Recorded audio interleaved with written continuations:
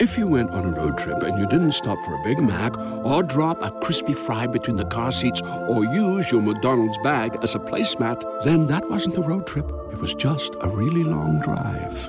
Ba-da-ba-ba-ba. At participating McDonald's. Hi, y'all. We are here with Miss Alexis Skyy. Miss Alexis, how are you?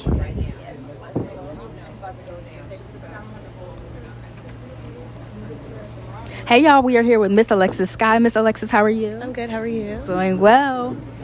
Listen, Miss Alexis, you are very transparent and open about your commitment to God and how it has been the best decision of your life. We would love to hear a little bit more about that.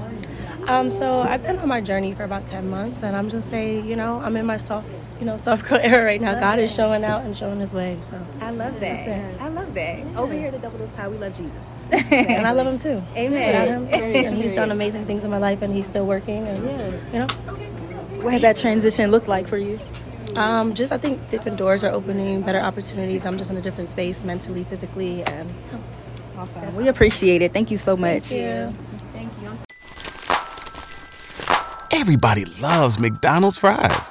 So yes, you accused your mom of stealing some of your fries on the way home. But the bag did feel a little light. Ba-da-ba-ba-ba.